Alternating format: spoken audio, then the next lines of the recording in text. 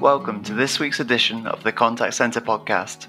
I'm your host, Charlie Mitchell, and I'm the features editor here at Call Center Helper. In this episode, we'll be looking at the topic of how can you create a happy culture of positive people with Dan Moros, the Director of Customer Experience at online business, design and printing company Moo. Dan started off his career as a contact center advisor, but has worked his way all the way up the contact center ladder. This means that he has an understanding of the challenges that everyone faces in creating the ideal contact center culture. So, without further ado, let's listen to what advice he has for us. You can train for skills, but you can't really train for behaviors. So making sure that you're hiring people that are going to be a really good fit with your team and with your kind of organization's values. 50% of what you do needs to be powered by the team. No one likes to be forced to have fun by someone else. In the same way that you would survey your customers and determine, what parts of your service you should improve or what new features to add, I think you have to do that with the contact center.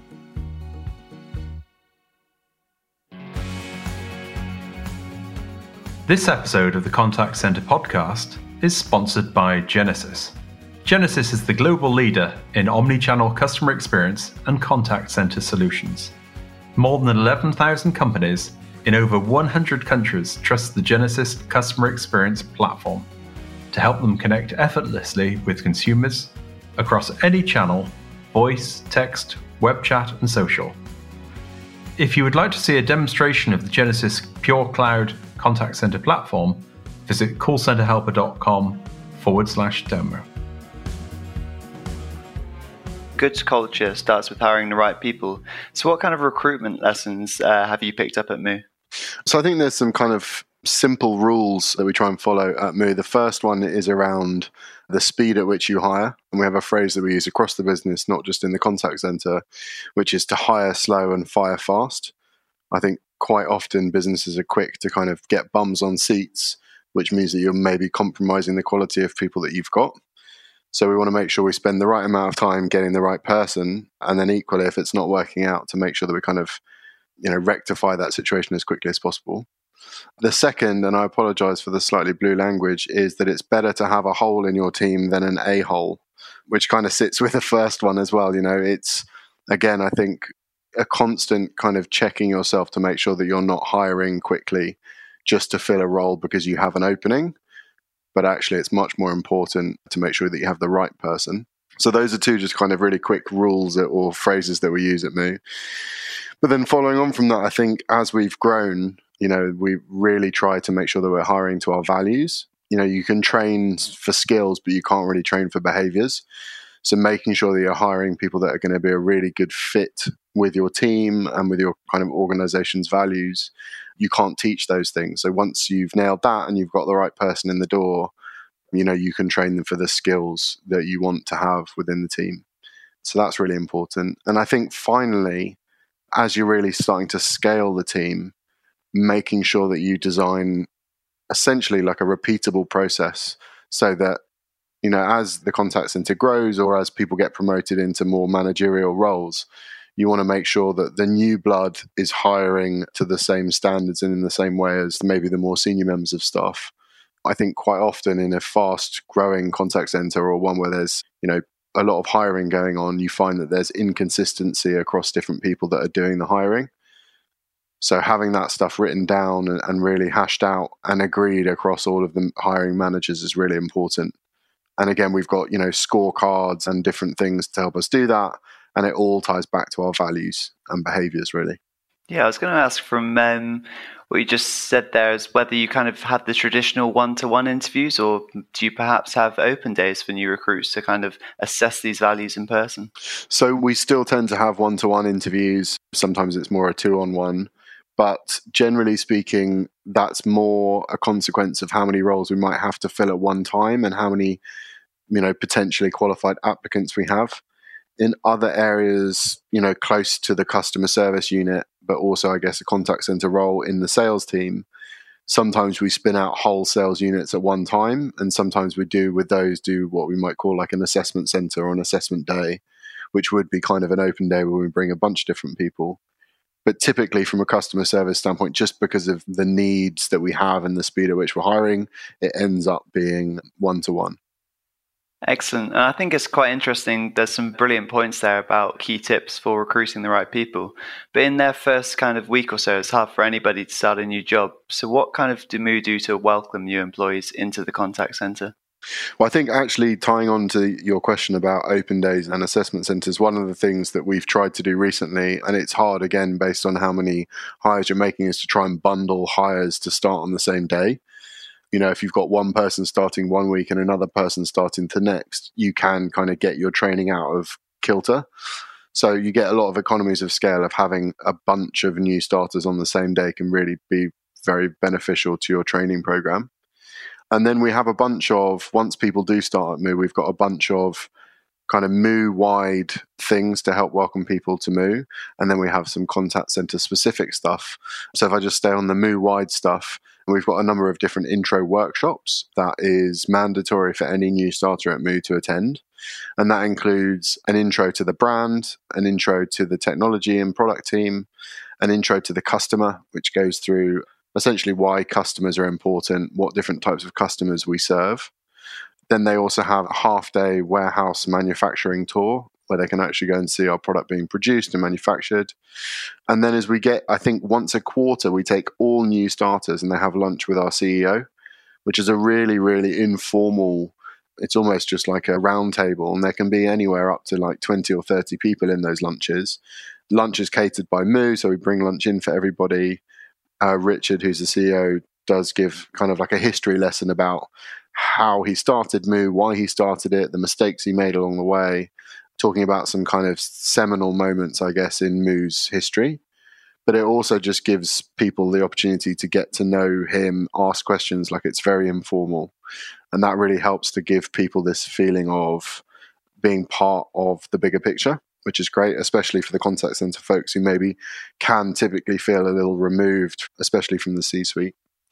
And then from a customer service specific side, we have like a dedicated onboarding program, which has a lot of training, you know, a detailed training schedule, but there's lots of other bits kind of dotted in to help get people feeling at home. So we have, and I'm probably going to get this slightly wrong, but we have something called 1 Fact, 2 Lies, where all new starters have to submit 3 facts. 1 will be true and 2 will be a lie.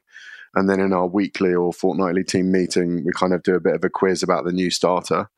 We don't have any weird like induction things where we make people stand on a chair and sing a song, but we do encourage those new starters to kind of share information about them and get to know their team better.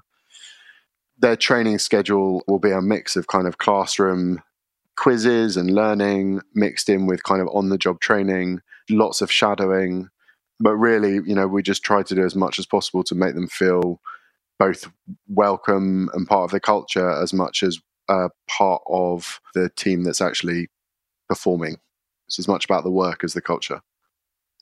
Yeah, absolutely. I think it's great to hear all these kind of real life examples for actually kind of breaking the ice, because I know if you're kind of fitting into a culture as a new employee, and it can all be a bit daunting on your first few days. But I think one key thing that really stood out for me there was kind of getting people into groups as well. So they all kind of join in together. So there's that sense of camaraderie already, which is great. And it'll be great to hear even kind of more examples of what you do at Moo past that, and what you do to improve advisor development, both in the contact center and for their wider career.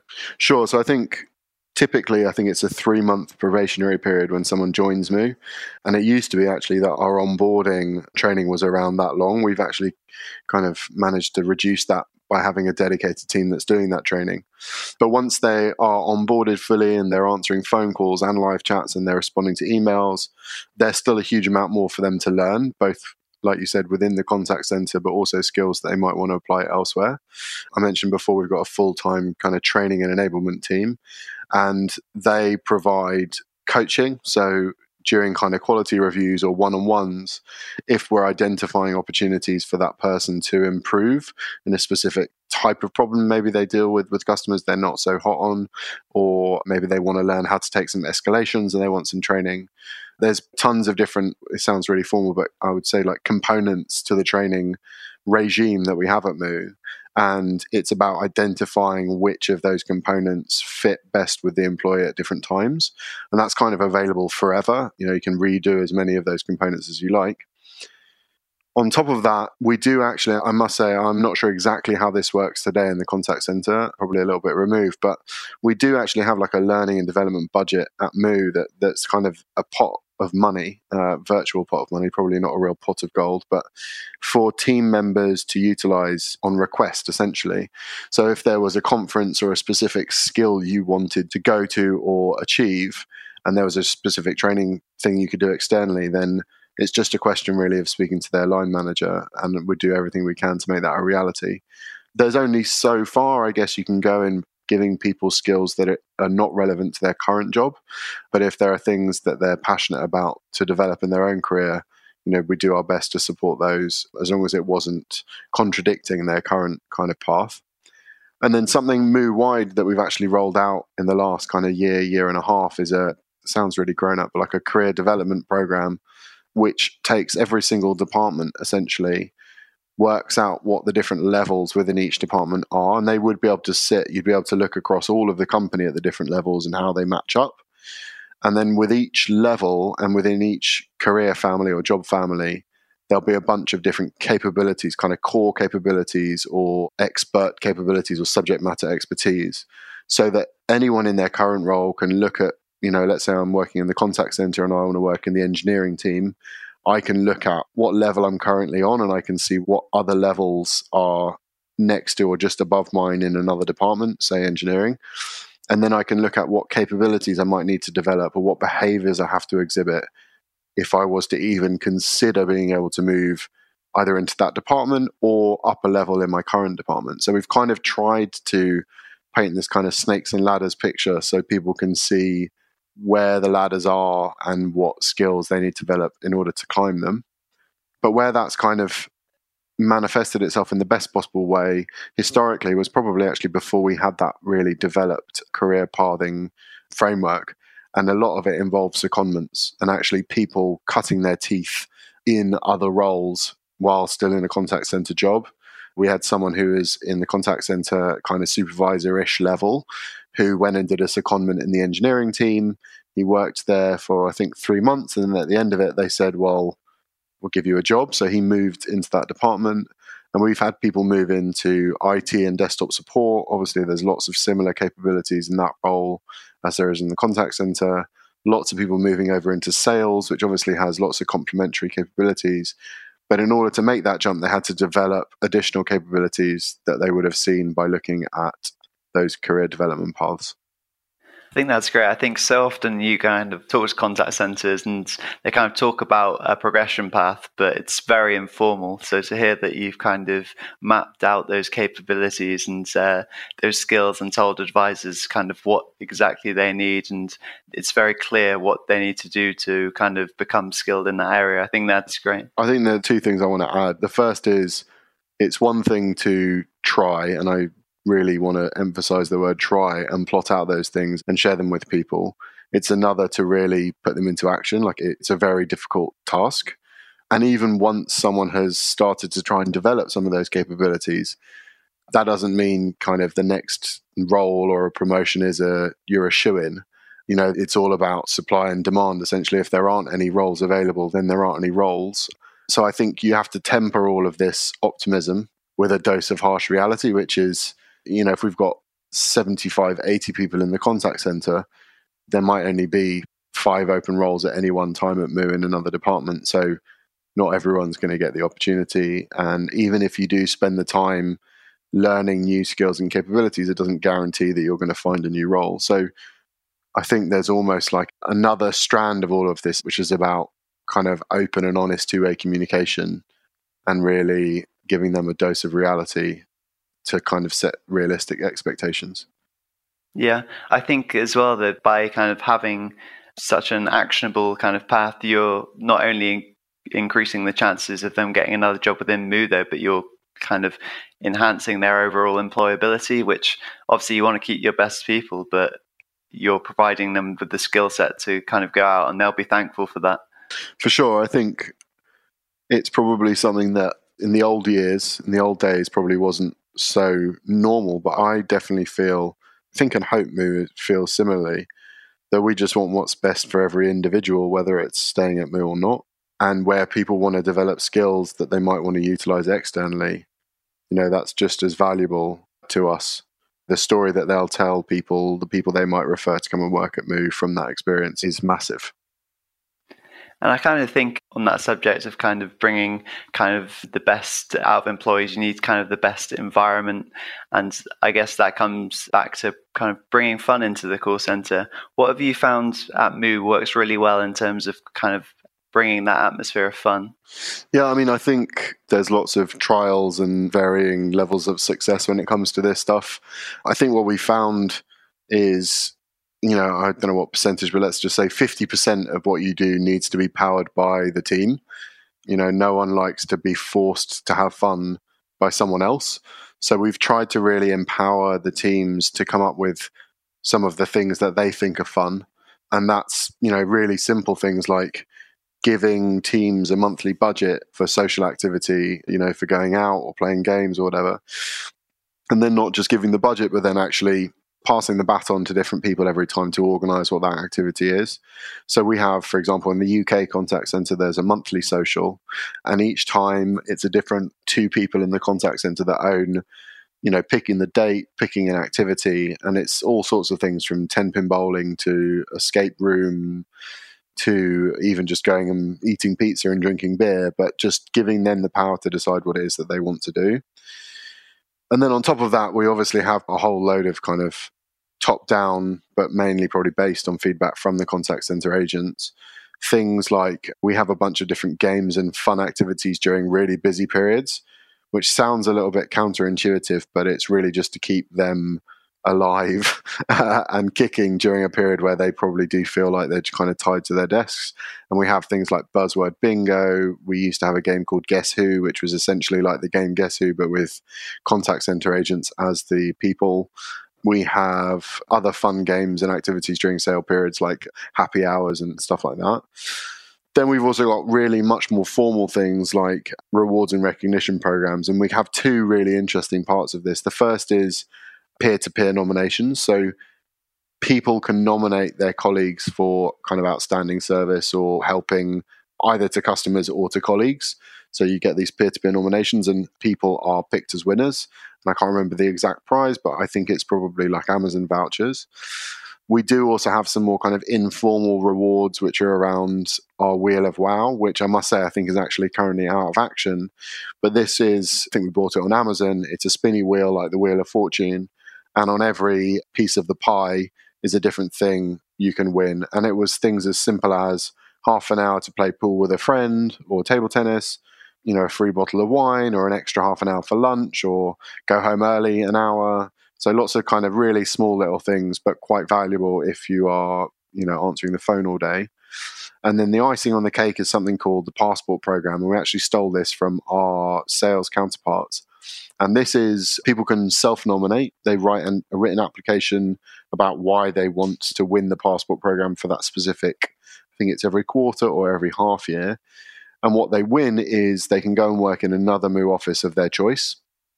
So they could go to the US and work in our Denver office, or they could go to the US and work in our East Coast office.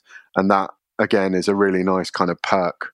And really just, again, there's lots for them to learn by going to see another Moo culture, but also just another culture. A lot of our US colleagues, for example, have very seldom come to the UK. So that's often a really big draw. Yeah, I think it's great. I think there's so much variation there and those incentives for fun that you suggested. And it's especially poignant for me because I've recently kind of come across a few contact centers who've told me they've said that they've offered incentives before for a few weeks just to kind of get teams through the busy periods. But at the end of the busy periods, it was no longer an incentive and it was kind of an expectation. Yeah. Was this a kind of problem that you'd come across and kind of actively combated? I think so. And I think that's, like I said before, even though some of these have been mandated by the management, it's all based on what feedback they get from the team. So we might get to, the end of this year, we're always kind of in the same way that you would survey your customers and determine, what parts of your service you should improve or what new features to add. I think you have to do that with the contact center. And there is this kind of inflation, I guess, but maybe it's about keeping it fresh. So maybe it's not just that they might think that something is now table stakes, but that something could change and that could, delight them more than the old thing. So I think keeping it fresh and making sure you've always got something on the go is important. But yeah, I guess you could say the same about any perk, like you could say once someone's got one pay rise, they're just always looking for the next pay rise. And it is kind of true. It's about trying again, I guess, to temper expectation. When this all leads back to under promise and over deliver and kind of making sure that people have the right expectations. It's definitely true from a customer experience standpoint. You want your customers to have the right expectations and you want to exceed them or at least delight them by meeting them. And I think it's the same for employees. But I think businesses and contact centers more so need to do a good job of grounding people in the realities of their job and their workspace to make sure that they are delighted when things are better than what they expect. Does that make sense? Yeah, indeed it does. And I think one of those kind of realities that advisors can kind of become frustrated with sometimes, and that kind of impacts on the culture, is the tools and systems that a contact center has, which can be a real source of advisor frustration. What kind of tools and systems have you implemented to kind of help to improve culture? Again, like we try to listen to what our agents tell us. And there are sometimes opportunities to make quick gains by improving specific bits of tech. I think the biggest pain points tend to be the most cumbersome pieces of technology, unfortunately. I mean, I go back like 8 or 9 years, and we used to use, I don't want to like name drop and badmouth a piece of technology, but we used to use like one of the biggest sales management tools in the world for our contact center.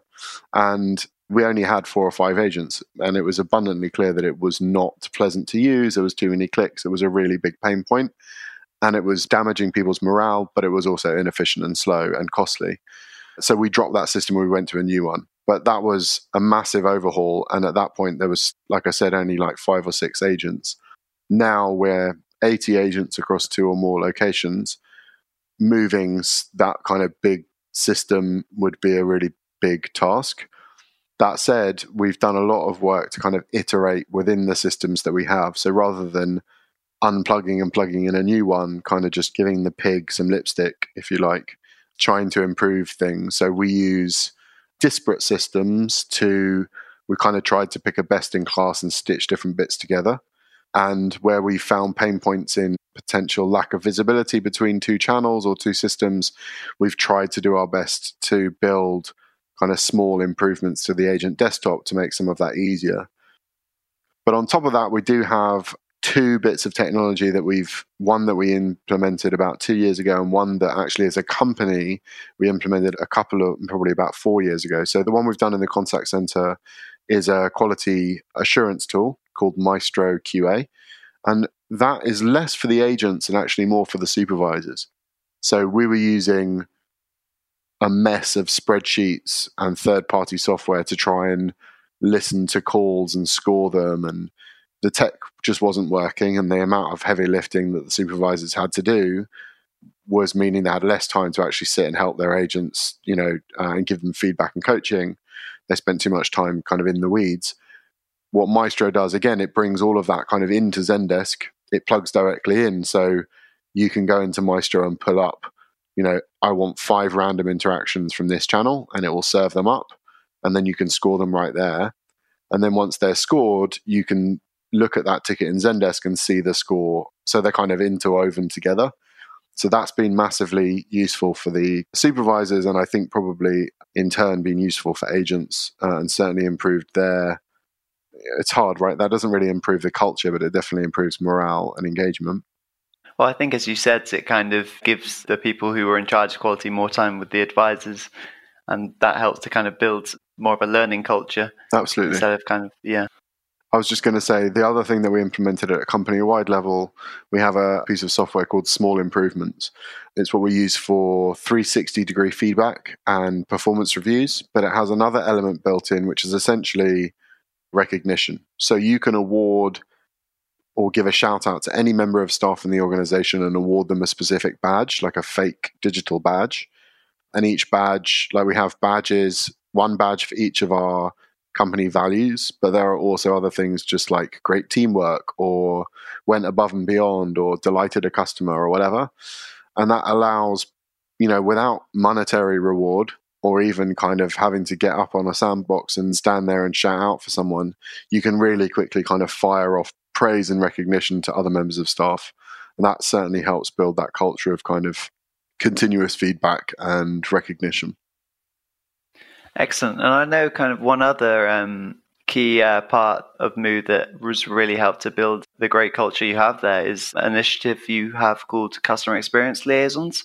How does this initiative work, and how can it help to improve the culture?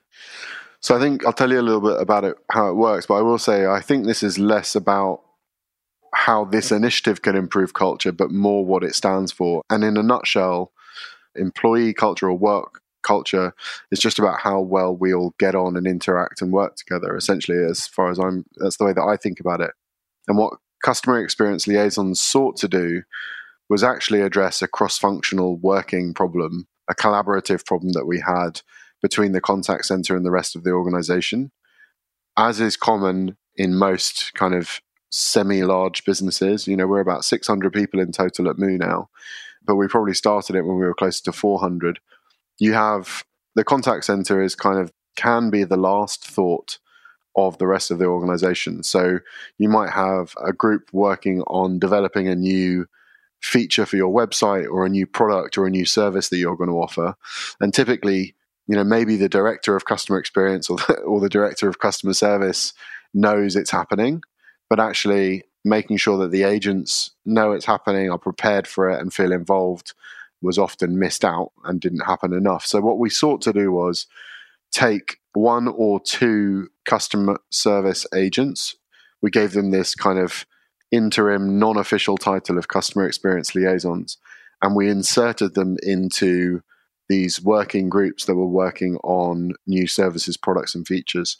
And it served as two things. It's kind of a two-way communication benefit. The first is the customer service agent, the CX liaison, is representing the customer and the contact center. So they are providing information about, if they're talking about some features that are going to be part of the new product, the liaison can give feedback on, well, I think this is going to cause a load of contacts in the contact center. This is what customers are likely to say they don't like about it. Or in my experience, I hear a lot of comments about this. Maybe we could change this feature to do that instead. So giving that, representing the customer and the contact center.